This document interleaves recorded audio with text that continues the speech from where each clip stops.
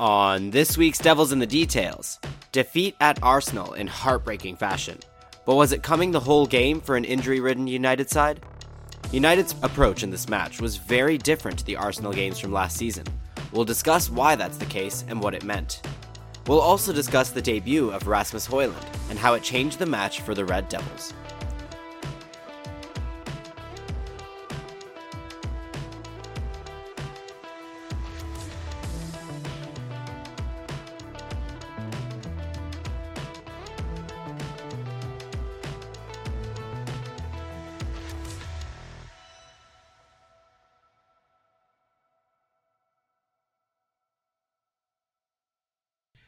First of all, excuse my voice this week. I've been busy doing Welcome Week at university for my last year here. But Case, you had an even crazier week because you made your debut wearing the number 11 shirt for Manchester United. How has that been for you? Did you enjoy your time playing against Arsenal at the Emirates? Yeah, it would have been more enjoyable if we'd won that match, I think. But yeah, very cool to see Højlund make his debut. And yeah, I guess we'll get into the details in a little bit. Yeah, we got Højlund's debut for roughly the second half of this episode, but before we get into the Arsenal match, we're going to start with a quick note on United's deadline day activity here. They have brought in two players on loan. Firstly, Sofiane Amrabat, and secondly, Sergio Reguilon. Both on loans. Amrabat was a €10 million loan with a €20 million option to buy at the end of the season, plus another potential €5 million in add-ons.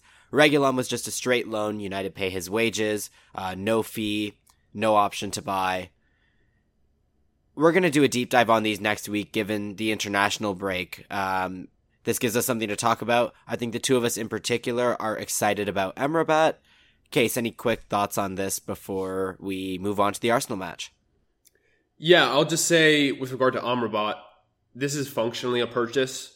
€10 million loan fee basically guarantees you're going to be paying the buy clause unless something catastrophic happens. I think this move is huge.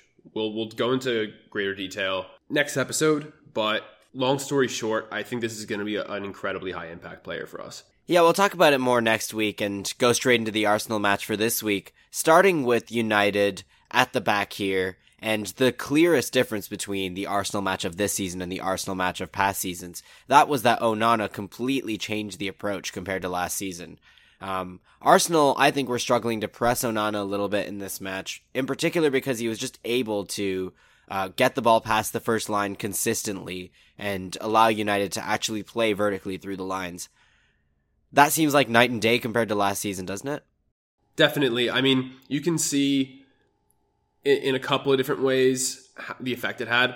The few moments where Arsenal were able to trigger their pressing triggers and, attempt to generate a high ball win just could not happen, did not happen, because Onana was able to play through it. Beyond that, I think you could also see Arsenal sat off a lot more because it was a lot harder to sort of force United into those triggers.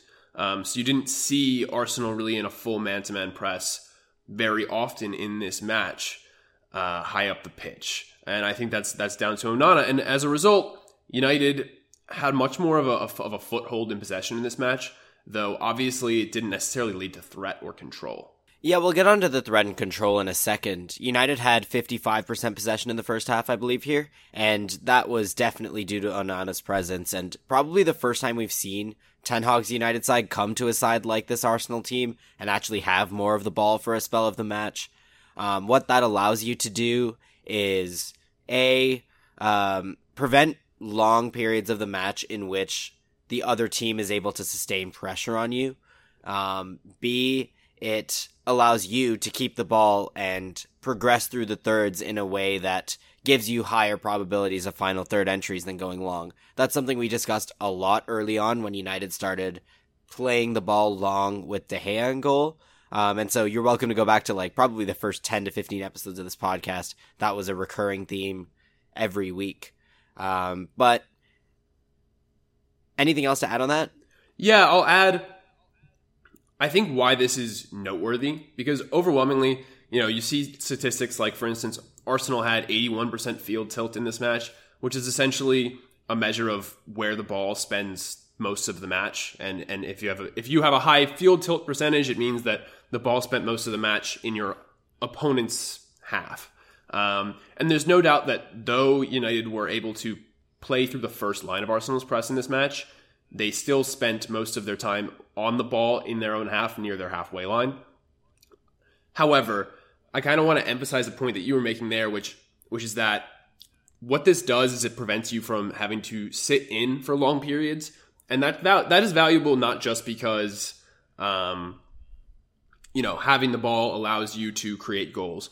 It also allows your team to rest. And, something you often hear people talk about in the context of United, I think, is why do they seem to lose their concentration? Why do, these sort of weird goals seem to happen in the box in these big matches? The answer to that is when you're camped in, players fatigue. And that's true both physically and mentally. And you also the ball spends more time in your box. It's more likely for weird things to happen. So the significance of this is you keep your players fresher out of possession by having more time in possession, and you allow concentration levels to be higher, and you also just decrease the probability of a goal. Even if the ball is in your half, basically there's two ways that you can have an advantage in your opposition half. You can have the ball, which, makes you more likely to score than your opponent, or the opponent can have the ball and you can be in sort of like a triggered man-to-man press where you're more likely to gain possession than they are to play out. And so the way United were able to play out in this match, you sort of avoided both of those outcomes, where Arsenal's press wasn't sort of in a triggered man-to-man, ball-oriented, winning the ball-oriented, pressing orientation often. And Arsenal also didn't have the ball for, 30-minute stretches in United's half, which is something that we saw in the same fixture last year. So that I think I've maybe gotten a little away from where I started here, but main point being, there's value in this, even though United didn't create threat. It's a big step forward. Yeah, I totally agree. And I mean, it's pretty much entirely down to Onana, because I don't think there were any other notable differences in the personnel or really the general play in the first half, other than the fact that United were just able to get it from Onana to the back four or to the midfielders and play from there. But I'd say in spite of that, we'd both agree that United's build-up wasn't actually particularly successful in this match. While it didn't fail in the sense of giving away the ball and giving Arsenal high-value opportunities in transition, I do think it failed to consistently get United into the final third. And Case and I rewatched this match together right before this, and we kind of boiled the issues in build-up down to two things. The first of which was the technical execution of the players that played this match, particularly the defenders and some of the deeper midfielders in build-up, and some of the mistakes that they were making. Before we get into the second one, we'll talk about that a little bit. Case, you collected some stats from the match about this. Do you want to get into that briefly? Yeah, so the first thing I would start off with is the only real substantive difference in how United were building up in this match compared to other matches earlier this season is you saw a lot of Casemiro dropping into the back line in the second phase of build-up. So United sort of forming a back three, Lisandro on one side, Casemiro in the middle, Lindelof on the right, predominantly. Sometimes you would see Lindelof and Casemiro switched. I bring that up because I think it's important context for where we're about to go next, which is, like you said, these technical mistakes. We went through, as we were going through this match, I was just counting up instances where a United player had the ball not under a great deal of pressure. So I'm not talking about, an instance where it would have been a technical feat to play through. I'm talking about instances where the player in question should have been able to execute a reasonably simple pass that would have had more value than the one they attempted or failed. So with that in mind, basically have I don't know how you would want to call this, an error sheet here. Just from the first half, this is first half stats, and then I'll add in the full match context. You had 6 in possession mistakes from Wan-Bissaka. These were predominantly instances where he got the ball on the right side, and there was a simple pass for him to play forward, and he just could not do it. Yeah, 5 of them were that, and then the 6th one was a miscontrolled pass from Casemiro that he should have been able to take into his stride. Yep. He had another one in the second half, so fewer in the second half, but he finishes with 7, which is twice as many as any other player. We talked about this before. He's just a liability. He makes it really hard to sustain pressure, to build out. He also had a few other instances where he was under pressure and gave the ball away. We aren't even counting those. Obviously, those you probably shouldn't fault a player for, but a player who's better under pressure has a higher chance of executing in those situations as well. Beyond that, early on in the match, you saw Casemiro just hit some bizarre balls under no pressure when he was in that back line, like I talked about. I think the usage of Casemiro in the back line kind of speaks to an acknowledgement that he's not going to add value in matches like this turning on the ball. However, he does have solid passing range, and I think that's what they sort of tried to unlock. And to his credit, he did have a couple of really nice moments playing out from this deeper area, but early on really struggled and had the second most of these technical errors in build-up. And then other than that, you saw a noteworthy number from Antony. Antony had 2 major technical errors. Yeah, those were the players who had multiple. What does this even mean? In the scheme of things, basically just bring this up because United were obviously able to penetrate Arsenal's first line. They weren't able to consistently penetrate their second line. I think a big part of that is 2 things. One, Arsenal were playing very narrow in their sort of second phase out of possession shape. What that means is it's very difficult to play through the middle. Predominantly, or even more so when you have midfielders who can't turn on the ball, which United have. They have in this match, they were playing 3 midfielders who are really unwilling to turn on the ball. They were playing a center forward who, though is typically known for his hold-up play, really offered absolutely nothing in hold-up play. And so what that meant was they spent a lot of time with the ball in wide areas.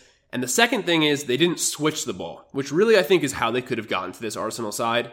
Aaron and I were lucky enough to get to rewatch this match with a wide-angle lens so we could see the whole pitch. There were a lot of opportunities to switch the ball that players like Casemiro, Lindelof did not take. So all of that is to say these technical errors, they prevented us from being able to play through the thirds. Basically the problem has shifted forward from last season, right? Before you had a situation where the ball was going back to the goalkeeper and then straight to the forwards, and then you're hoping you're going to win these 50-50s near the half line. This season, what we're seeing a lot more of is United are able to get to the back 4 or to the deeper midfielders and build up, but then they either really struggle to play through the lines vertically, or they are lumping the ball long, which I think was the thing you wanted to talk about next. Yeah, so do you want to talk about that? Because I think... Yeah, I can. So another thing that United did that I think they did before, but let me put it this way. United generally in these matches last season against big sides that press high, they played very long range from the goalkeeper, from the back line, trying to hit their forwards in different situations from deep build-up, and not actually trying to play through the lines vertically by getting the ball on the ground or through passing combinations. There are 2 types of balls that they tended to play in those scenarios. Number 1 was playing the ball into a contested 50-50 area and then either trying to win the first ball or win a sort of pinball match with the opposition where the ball would bounce and then you're trying to be the first team to get on the ball. The second type of ball would be when the opposition line is high, so you try to hit your forwards in behind from the back with these balls over the top. In particular, I don't think in general that Case or myself is a fan of those passes. We think that they lead to chances and goals very infrequently and lead to United losing the ball very frequently.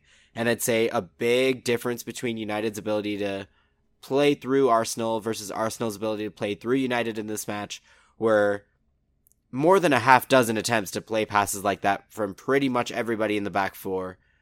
I don't think we saw any from Dalot and Wan-Bissaka, but Casemiro, Eriksen, Lindelof, and Lissandro all tried these at different points. Onana as well tried a few that neither of us were a fan of, and they hurt United's ability to be able to maintain possession in this match.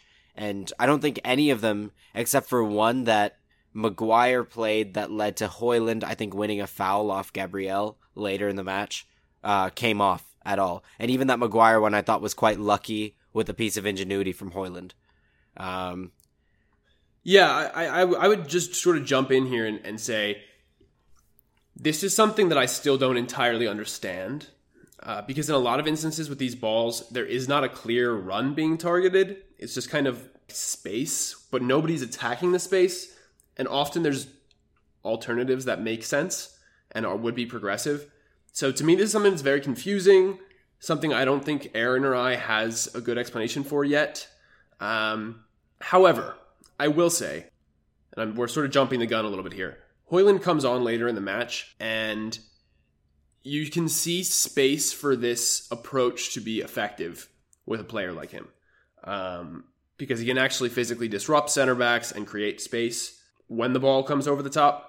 So something to keep an eye on, because I think that could really enhance United's game if this became a viable strategy. But for the time being, I don't even really, in a lot of instances, I don't understand what the idea is, much less, appreciate the execution and think that it was the right choice. A few other things, unless Aaron, you want to keep on talking about this issue. Yeah, so having talked about sort of the technical errors and the decision-making errors with these balls over the top, I think this is a good place to mention how Arsenal plays into what happened in this match.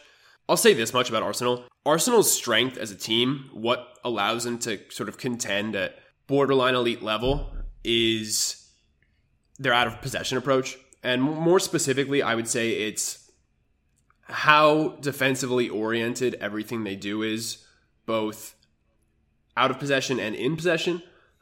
This is a team that's, I'd say, very aggressive with its rest defense. It keeps a lot of numbers back. And I would say when they have the ball, the primary concern is numbers back before it is creating goals. And I would say to a certain extent that's true out of possession as well. We were talking about how Onana changes this game because Arsenal can't go man-to-man as aggressively in the final third, and as a result create high ball wins as frequently.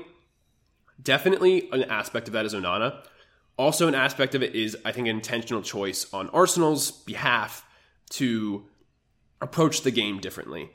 Probably because Onana is playing, but it's worth noting, definitely to a certain extent, they were okay with some of the things that United were doing. They were okay with the first line of the press being broken. They were okay with United transitioning into their half as long as it wasn't at speed, which is fundamentally what they avoided. This is a team that's really compact, especially centrally, which means you don't get these sort of broken moments. They don't even need to commit tactical fouls that frequently, predominantly because they just always have numbers and compactness.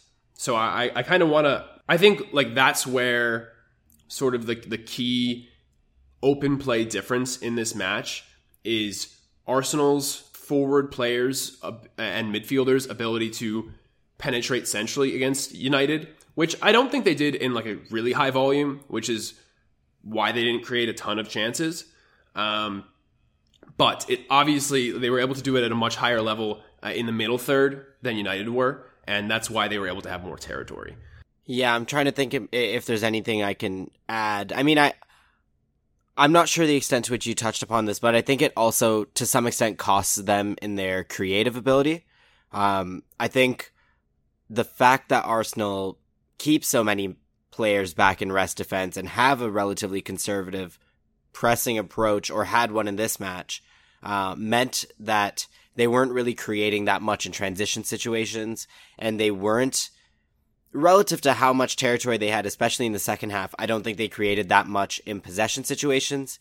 I agree with what you're saying, that I think the two key differences between Arsenal and United in this match that would make me say Arsenal were better were Arsenal's ability to play into the final third so that they were spending as much time as they could in United's half. And then the other one would be their productivity from set pieces, in particularly corners, where they drilled United the entire match. United could not really contain them from those situations. And eventually they did get the winner from a corner, which felt like it was very lucky, but it wasn't the first corner that it felt like Arsenal could have scored from in that match. Whereas I don't think United particularly threatened from attacking set pieces here at all. Yeah. I think this is a good opportunity for us to sort of transition into a conversation about the player profile differences here and how that plays a part, because I totally agree. I think set pieces is the largest margin between these two sides is set piece execution. Arsenal are an elite set piece side. United are a poor set piece side. And ultimately, I mean, that made the difference in this match. Arsenal score the winner from a set piece. United create almost no threat from any of their set pieces in this match. But the other thing, the territory thing, I think comes down to having midfielders who receive the ball and then are able to turn, take up space, carrying the ball, in that way establish territory. And then the other thing is, I think in this match, the forwards that United fielded versus the forwards that Arsenal fielded, what you have is somebody in Nketiah who can create purchase when he receives the ball, sort of receive under pressure, turn, even if it's not completely, even if it's not a full 180, turn 90 degrees, lay off, create that forward momentum that allows you to get into the final third. United didn't get that from Martial. Martial was a complete non-factor in this match, which he kind of is consistently these days. Really, really, really poor from him. And you could see how stark the difference was when you had a different striker come on. And really, United's best stretch in the second half, and arguably their best stretch in the game, were those first 10, 15 minutes where Højlund comes on. Yeah, and that definitely ties back into the Emirates signing, and I think getting Mount back. I thought for the most part, Eriksen was actually very effective in this match. I think this is one of Eriksen's best ever performances for United in a big match. Yeah, I totally agree, and he does have some share of responsibility for the goal. I don't think primary share for the first Arsenal goal, to be clear. And then I don't think he particularly does the thing you're describing where he turns and then carries the ball forward. Yeah, that's the biggest and that's thing. Probably what you're missing and what you're looking to get out of someone like Sofiane Amrabat, who does that in volume throughout games and knows how to read build-up scenarios so that he can pick out opportunities to do that. That's something that I think Casemiro failed to do a couple times in this match in particular. But yeah, I would say, in spite of Eriksen being very good in this match, I think that was a clear miss for United. Rice did that to some extent for Arsenal. Odegaard does it a lot. Havertz, I would say, had a mixed bag, but I think he did it once or twice at least, in a way that created space. Those small differences play a big role, because if each of your midfielders is going to do that a couple times, that's X amount more entries you're going to have into the final third. And then if they make better decisions in the final third, they're going to keep the ball. Yeah. I mean, let's say United's midfielders do it like one time each per game, which is generous. I would say, honestly, I can't even remember a time where a United midfielder picked up the ball and drove with the ball in this match. But let's pretend each did it once, so 3 times. And let's say Arsenal's midfielders conservatively each did it 3 times individually. You wind up with like a margin of 9-3, which when you consider like each time you drive with the ball like that and get into the final third, it leads to an extended spell of possession. Like, that is a huge difference in terms of territorial dominance, and your ability to penetrate through the middle. I would add that I don't think this is the only reason United couldn't get into the final third. I think they really should have been a lot more aggressive about switching the ball. I think this Arsenal team were really narrow, and having watched it with the wide angle cam, there were so many times that switches into a ton of space were on and not made. In particular, right side of the back four to the left side of the front, the attack, to really Dalot or Rashford, predominantly Rashford.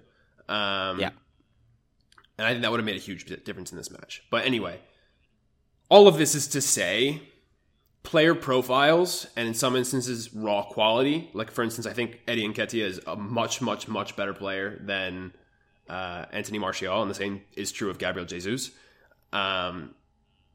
can make a huge difference in terms of these matches. And so that, I think, sets us up to talk about Højlund. It sets us up perfectly. So Højlund comes on, and almost immediately, you solve what I would call the third issue United were having in build-up, if we talked about two. I know I said that there were two that we categorized earlier, but I think this is a third one. If the first one was the technical execution of the players who played, the second one was the turning and carrying ability of the midfielders, then the third one is having an outlet that you can rely on to have some level of proficiency in taking down balls, getting onto balls in behind, and turning them into either won fouls, possession retention, or even attacking situations. And I think this is something that definitely puts a big asterisk on the conversation about the long ball over the top. The bad decision with the ability to play that ball to a runner, because I think it's a little bit... I don't think it's a good ball, but I also don't think the runs from the attackers have been particularly emphatic to get onto those balls. Whereas I think a couple of them, like I said, one from Maguire, turned into a stray foul win from a pass that I don't even think was particularly good from Højlund. And this comes down to his ability... Yes, so Højlund won the foul from Gabriel, I guess. Yeah, and so what did Højlund add in this? I think there was a clear improvement in the hold-up ability. He was having great success holding off Gabriel. In my opinion, drawing a number of questionable challenges from Gabriel. I think he was successful in laying the ball off to teammates. I think he made good decisions in who he chose to lay it off to. I think his pace allowed him to get in behind to balls that were played in behind more than once in this cameo, where he was able to latch onto a pass that Martial would have been nowhere near. And then I think he had some moments of good movement in the box. One thing you'll notice is there's this play where Rashford goes on this amazing dribble and takes out three players and plays the ball in. And I'll point out two things. One is, if you're able to take off your eyes from Rashford's amazing dribbling in that moment, what you'll see is Højlund actually muscling and challenging a defender to try and create space that he can use to get the ball into to try and get a shot off. He fails, but it's really good striker play. And the other thing you'll notice is that Højlund is attacking the last line so consistently from this play that Arsenal's defense is deeper and closer to their own goal than it has been throughout the match prior to that. And what that allows United to do is actually get into the space in front of that back four without being challenged, the way they were when Martial was kind of half running between the channels and half dropping off in situations where he should have been running in behind. Yeah. Højlund looks pretty good, huh? I would add a few things. This sort of reminded me of something that Ralf Rangnick said when he came into United. And he basically discussed how the physical level at the club was just terrible compared to what it should have been. And he talked about, he made a bunch of big statements, talked about how the squad needed to be completely overhauled, top to bottom. And I think really at the root of that, and you could see this in his selection decisions, like he played players like Anthony Elanga and Fred. This was a guy who I think was ultimately concerned with the physical level, specifically not just strength and size, which is one aspect of it, but you're a bit like pace and your ability to cover ground and be energetic. And I think Højlund kind of emphasizes this idea really drastically, because you can see the difference between somebody like Martial and Højlund in this match. Højlund had the benefit of coming in against tired legs. So I think the physical dominance that you saw was a little exaggerated compared to what he's really going to have.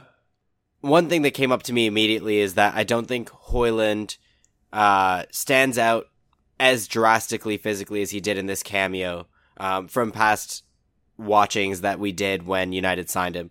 He's still definitely a really good athlete, very fast, relatively strong, can hold off center backs, can do the hold up and link up, can run in behind, but it felt like he was effective in this match to an extent that was so vast against such good players that Arsenal have at the back, that some of it had to be due to playing against tired legs, or the fact that his legs were fresher than the Arsenal players that had been playing the entire match. Yeah. Yep, totally agreed. I definitely think there's an aspect of that. However, I do think that at the end of the day, this is a very high-end athlete, even relative to the Premier League. I think he'll be a pretty dominant athlete. Anyway, I bring this up because you sort of see in the last 18 months an evolution in this squad, which has been players who don't have legs, who can't keep up physically, sort of being identified and phased out. If you go back and look at that sort of Rangnick squad, the team that he took over, you had players like Alex Telles, Ronaldo, I think by that point, Cavani, Pogba, who physically just was not there anymore at that point, Matic. I'm sure I'm forgetting names. There are definitely more players. It was a squad full of players that just could not cover ground. And so, you had technical issues, but I think more than anything what's been identified is that there have been huge physical deficiencies. And more than anything, the players who have had physical deficiencies are getting rooted out sort of, ruthlessly, more so than the players with technical deficiencies. Because you still see players like, for instance, Wan-Bissaka playing regularly. But Eriksen, you could see him fading physically at the end of last season, and you saw him replaced by a player like Mount, who is a plus athlete in the Premier League. So I just thought that was a sort of interesting aside. You can continue to see this progression with somebody like Højlund, in comparison to someone who like Martial, who I think is physically kind of toast. So I think if you look at the first choice 11 of this side now, you would find no matter what 11 you come up with, I think I'm safe in saying that anyone's 11 now will not have Eriksen in it. Any 11 that you have is going to be one with very, very, very strong athletes for the most part. There are one or two exceptions, like maybe you might argue Antony in possession is not a particularly dominant athlete, but for the most part, these are players who can keep up with the demands of modern football without much struggle. Yeah, I think Antony isn't a quick twitch athlete at a high level. Yeah. I don't think he can beat players due to his athleticism, but I do think he is... he can keep up with the game. Yeah, I think, this is sort of really random that I bring this up, and this has nothing to do with human physiology as far as I'm aware, but fish, there's basically kind of two different types of muscles in fish. One of them is red muscle and one of them is white muscle. White muscle fish, I think they are supposed to be long distance swimmers. It's like slower twitch muscles, and so they are slower, but they have longer endurance. And then red muscle in fish is related to speed. So like tuna, red muscle, they're extremely fast. It's actually the other way around. So white is short, fast bursts, and red is slow, endured swimming, according to the National Institute of Health. It's been about 10 years since I took a marine biology course, but anyway, this information is barely relevant, but I, for some reason, felt the need to bring it up. I bring it up because I think Antony sort of has like the red muscle, where I think he's a really high added value endurance athlete in the Premier League. I think he has extremely high endurance. He plays end to end of the pitch at a really high level. I don't think he is a value added quick twitch athlete in the Premier League. I think he's below average probably. Like maybe a Rashford would be. Yeah, exactly. Whereas I think Rashford is probably very high above average. Quick twitch, I think it's up for debate how high his endurance is, and not really relevant to the conversation. Anyway, I probably shouldn't have compared people to fish in this, but now that you all... We're going to get like 18 comments about this. Yeah, I know. Now that you know that I've compared all of United's players to fish, back to Højlund. I think the big difference here was his ability to duel physically with these center backs. He had Gabriel in a very bad spot. I think if he'd had an extra 10 minutes on the pitch, something would have... I mean, he did really create something. I think he was pretty close to a penalty call, pretty close to a point-blank shot on goal from that Rashford take-on you mentioned. This is a guy with great physical tools, and then, like you mentioned, a lot of really nice movement.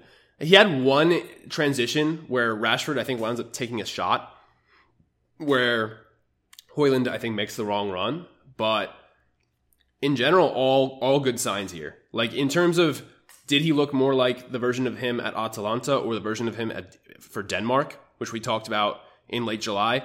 In those 30 minutes, he looked a lot more like the Denmark player than the Atalanta player, which makes sense because he was playing as a lone center forward, a true lone center forward. So we'll see how this plays out. I don't think you could have asked for a better debut 30 minutes, with the exception of, a goal. Yeah, I think with that we should look to round up the match. So I'll try to conclude it with this. On a whole case, how would you compare this performance against Arsenal to the ones from last season? And do you feel United deserve to lose this match by a 3-1 score margin? Okay, this was a drastic improvement on the same fixture last season, away at the Emirates, the match we lost 3-2. In January. In January. We were camped in that whole match. It was not a good performance. We got battered. I think the XG was like 3.5 to 1 or something like that. And a big part of that 1 was Lisandro's corner, which is like a diving header from a second ball on a corner. In general, did United deserve to lose 3-1? No. Lose, probably. You concede a huge margin at set pieces, and you don't have territorial dominance.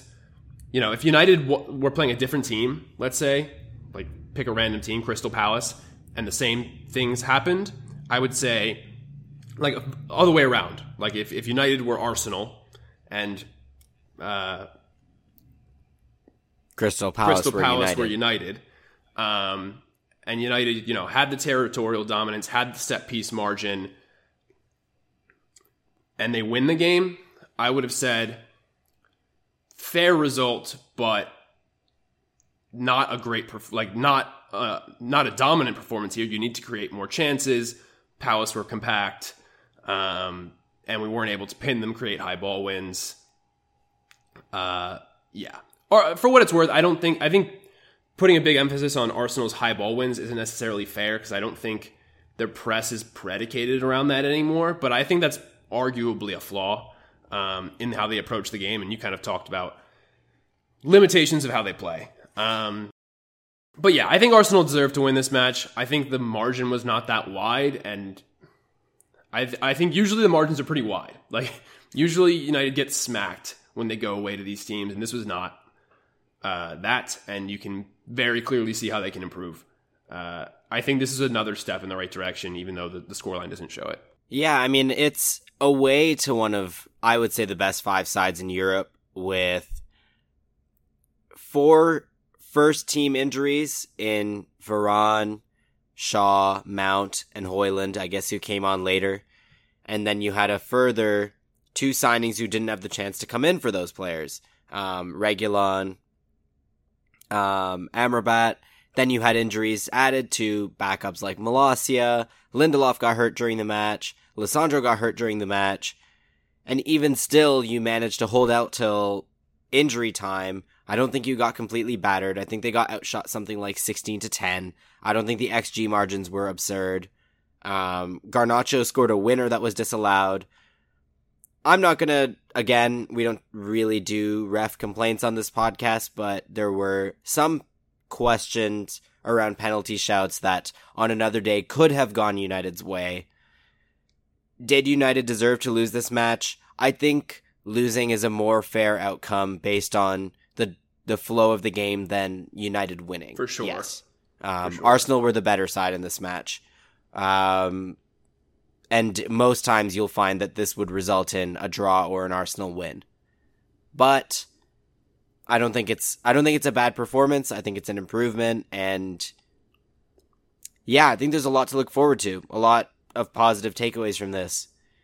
I know you're going to be looking at the league table and going, United are 10th, 11th after 4 games, 2 losses, only 6 points, but they've played 2 of the big 6 sides away, or the big 7, I guess, if you count Newcastle.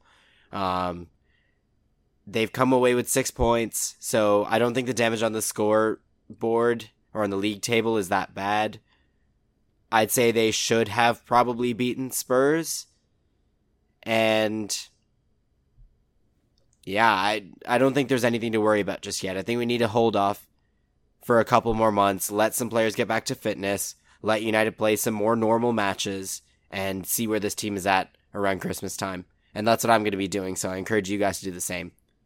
Yeah, I agree with that. I think this was sort of exactly, if you had asked me what was going to happen in this match, I think this is exactly what I would have guessed. Arsenal were the better side. The margin was not that large. The differences were set-piece execution, which we're notably terrible at, and they're notably very good at, and their midfielders can turn on the ball and penetrate centrally, and they have effective strikers, and we didn't until the 68th minute. I still see every match this season, I've seen huge steps forward from last season. I think get healthy, have a few things click. I think we're very close to being very good. Awesome. Should we do no details? Yeah, we'll do a quick no details. No details. This is the segment where we allow you to ask anything you like, but with one caveat. The question cannot be about football. Case, you did the no details once again this week, and so you get to choose the question for us. Okay, we have a question from Talk of the Red Devils, and they ask, if you have any, what are your favorite cocktails? We have another question from Asakare, whose question is top 3 alcoholic beverages. So I think we'll make this top 3 alcoholic beverages, and one of them has to be a cocktail. Oh, I'm not a cocktail guy. I'm very much a beer guy. Okay, I guess so then I'll pick 2 beers. My favorite beer is a toss-up between Kronenbourg 1664 Blanc. It's a French wheat beer. I tend to like wheat beers more than other beers. So if I ever walk into a random pub and I've never had any of the beers on the menu, I'll try to get a wheat beer. And the other one is Guinness, which I feel like is a classic. Like, I know it can be polarizing, but it's personally one of my favorites. Yeah, and then I guess number 3 for a cocktail, that's a little bit difficult. I mean, I feel like this is a little controversial, but I like a Caesar or a Bloody Mary. I like a rum and coke, which is pretty basic, I think. Yeah, I'm not a rum and coke guy. Not gonna lie, rum and coke not my thing. You're not? No. Interesting. Yeah. It has to be brown rum, or like spice rum, but yeah. Yeah. Yeah, okay. I don't dislike rum. Honestly, I'm not sure there's really... Actually, I'm not going to say that. I was going to say I'm not sure there's a liquor I don't like, but that just comes off the wrong way. I don't mean it like that. Okay, so cocktail, final choice? Or you're just going to go with a list of ones you tolerate? I'm trying to think of something more interesting than like rum and coke or a Caesar. Although a Caesar, I guess, is not that bad. Yeah, I don't know. I feel like mixed drinks with tequila can also be really good. So that would be something with tequila and a fruit juice that I really like. Mango probably would be my top choice. Okay. Would be really good. Okay, good answers. I like those. I also like wheat beers. I like IPAs. But in terms of like brands that I drink a lot of Stella. Drink a lot of Red Stripe, which is not either of those beers, but I just enjoy Red Stripe. Modelo. Modelo's a good beer. Yeah, I really like Modelo. Like that's one I can just kind of like. Do you know it's now the most sold beer in America? Yeah, it is. I did know that. I read an article about that recently. It's an interesting one, isn't it? I mean, yeah, I won't get into like the Bud Light boycott and the whole thing around that is ridiculous, but I do think Modelo is a better beer than Bud Light. So as much as I don't agree with the reasons why people cut Bud Light. Yeah, agreed. Otherwise, what do I drink? Okay, in terms of cocktails, I like tequila and mezcal. Like if I'm going to get like a nice cocktail, definitely those. I had... Nice. A couple years ago, I went to Portugal and had a port and tonic, which is like port wine and tonic. Really? That's so interesting. That stuff hits. It's good. Not that I drink that often, though. I don't really keep port wine in the house. But otherwise... Oh, actually, you'll be interested in this. When I was in Goa earlier this year, in India, I tried Feni, which is... Really? Yeah. I like this cashew, or sometimes I think they make it from coconut liquor. That stuff is wild. Yeah, it's delicious. It tastes so distinct from like other liquor. So that was cool. Yeah, it's also like the highest alcohol proportion drink. Is it really? I didn't know that. It's really high. Oh. Yeah. Interesting. Yeah, I don't know. I guess I'm not a super picky. Again, that's gonna come off wrong. I was about to say I'm I'm not a super picky drinker. Like you can. Yeah, so Fanny has about 43 to 45% alcohol volume on average, which is incredibly high. That's high. Basically, anything that's not like I'm just not a whiskey or a Scotch guy, bourbon, anything like that. I don't mind those personally, but I don't really like gins and tonics. Oh, gin and tonic is probably like the cocktail I drink the most, just because like it's you go to a bar and like the bartender will know how to make it. Like I'm not the kind of person who like wants to make a bartender do a lot of work. Which is not to say that I don't like cocktails. It's just generally where I'm at with that. I also like wine. Like I said, I'm an equal opportunity drinker.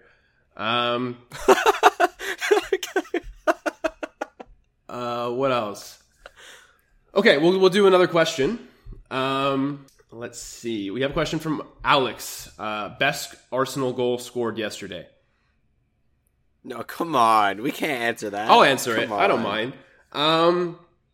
Definitely the first goal, because the second goal was lame, and the third goal was like the game was already decided. So definitely the opener or the equalizer for Arsenal. Definitely the best of the three. It has to be an Arsenal goal from this game. Yeah, I think so. Best goal Arsenal scored yesterday. Okay, well, you know what? I'm going to be a good sport and pick Jesus' goal. It is a great goal. Partially because it's the only one that didn't ruin my day. It's kind of nice to see Jesus get rewards for how good he is when usually he's just a garbage finisher. And on another note, like... No, I don't know. I'm trying to...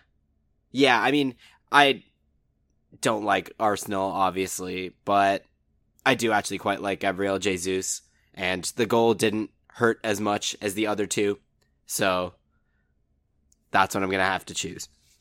Yeah. Oh, we didn't actually talk about the goals. Quick review of the goals that we conceded. Minute 53 minute of 53 in the middle of no details. If you didn't tune into no details, this is like you got to tune into no details. This is actually by definition the worst no details ever. Yeah, this is plenty of details. Yeah, this is a lot of detail. First goal. Antony shouldn't be pressing Gabriel. It should be Martial.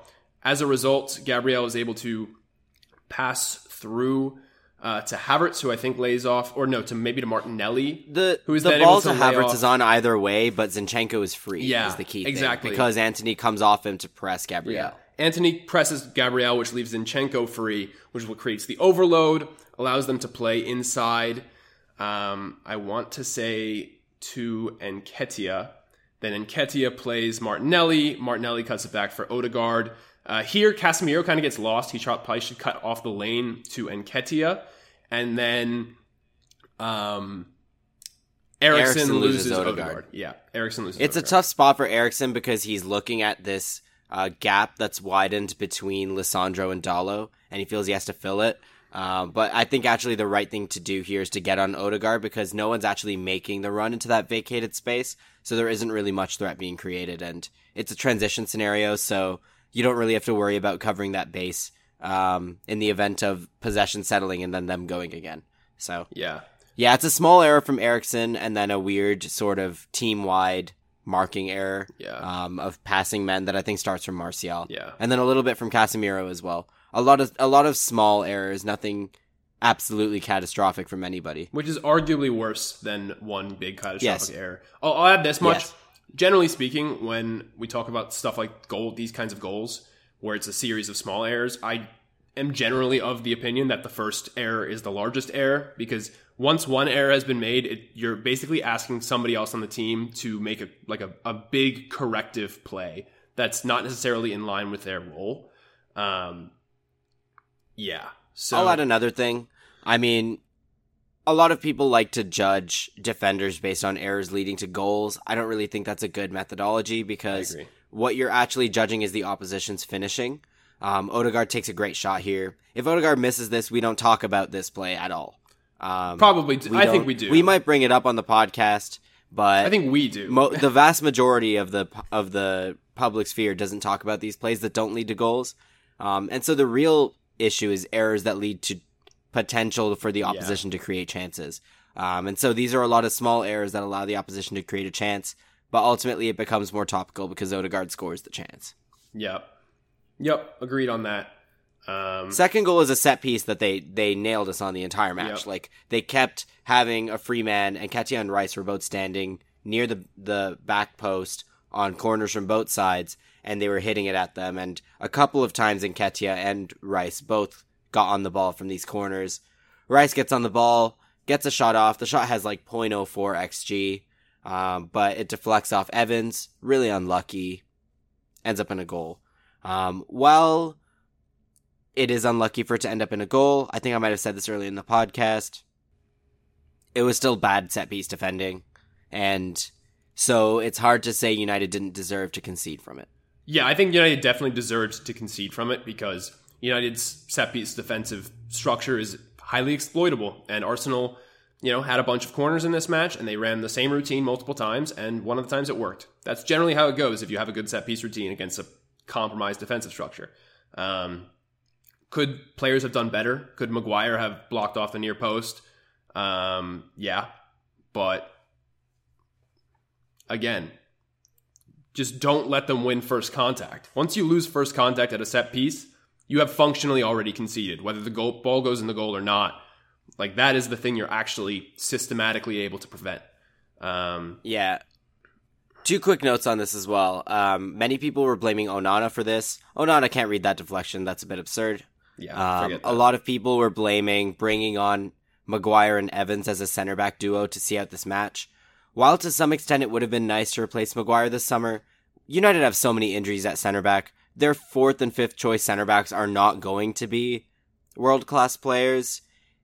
I know a lot of people were citing City here. The reason why City have 4, 5, 6 world-class center-backs or good center-backs is because they don't have fullbacks. They don't have fullbacks in their squad. So when their center-backs get injured, they just bring the fullbacks in and then find new players to play at fullback. Yeah. Yeah. Okay, and then third goal. Yep, go ahead. Third goal is not Dalo's fault. He slides in. Jesus turns him. United are overcommitting to try and get this match back. Rashford should have committed the foul there when he loses the duel, but it's a difficult one, and it doesn't really matter that much. Yeah, it's completely irrelevant. This goal happens because United abandoned their rest defense structures, which is what you do when you're chasing a game.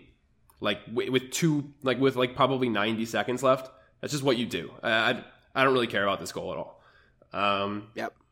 Awesome. We'll do one more no details so that we actually finish off with no details. Aaron, we have a question from Oliver Daloon. Am I saying that right? I apologize if I'm not. I'm gonna guess this is an Irish name. That's my guess. I think that's an Irish name. I'm not sure. Oliver asks, who is your favorite Batman and why is it Michael Keaton's nipples cameo? Do you have a favorite Batman, Aaron? A favorite Batman movie? I've not watched the Batman movies, but Christian Bale and Robert Pattinson are two actors that I really like. So I suspect it would be one of them. You haven't watched the Batman movies? I know. I haven't seen the Batman movies. I know. It's a big lapse in... That's brutal, man. I generally don't go for superhero movies, but I know the Batman ones are supposed to be really, really good. So one of these days I'm just going to sit and watch them. I would say they're of like a high enough quality. Specifically, 2 of the 3 in the Dark Knight trilogy and the most recent Batman to transcend the genre of superhero movie and just be very good films. Yes, with Pattinson. Okay, yeah, that's what I've heard. So, and I mean, I generally really like Christopher Nolan films as well. So I should go back and watch those. Yeah. Honestly, can you hear that siren? No. I'm going to wait because I can hear it. I think it's going to get picked up. That's because I didn't see Batman. Yeah, they're coming to get you. Yeah. Okay. Honestly, the Nolans are good. I actually prefer the more recent Pattinson one. I think it's just more of an all around film. I think it does more with the world. Doesn't spend as much time with Bruce Wayne as I would have liked, but otherwise, it's just like visually a work of art and awesome. It's like more like a detective thriller than anything else, Aaron. So I highly, highly recommend. Yeah. Okay, that's my answer. That's that. We will call it a week and an episode, and we will see you next week with a discussion of Sofiane Amrabat and Sergio Reguilon. Awesome. Thanks everyone for listening, and we'll see you next week.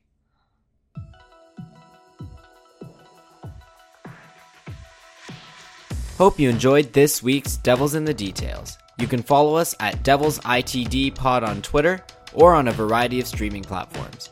Our awesome theme music was made by Jacob Connor, who you can find at Jacob J. Connor on Twitter.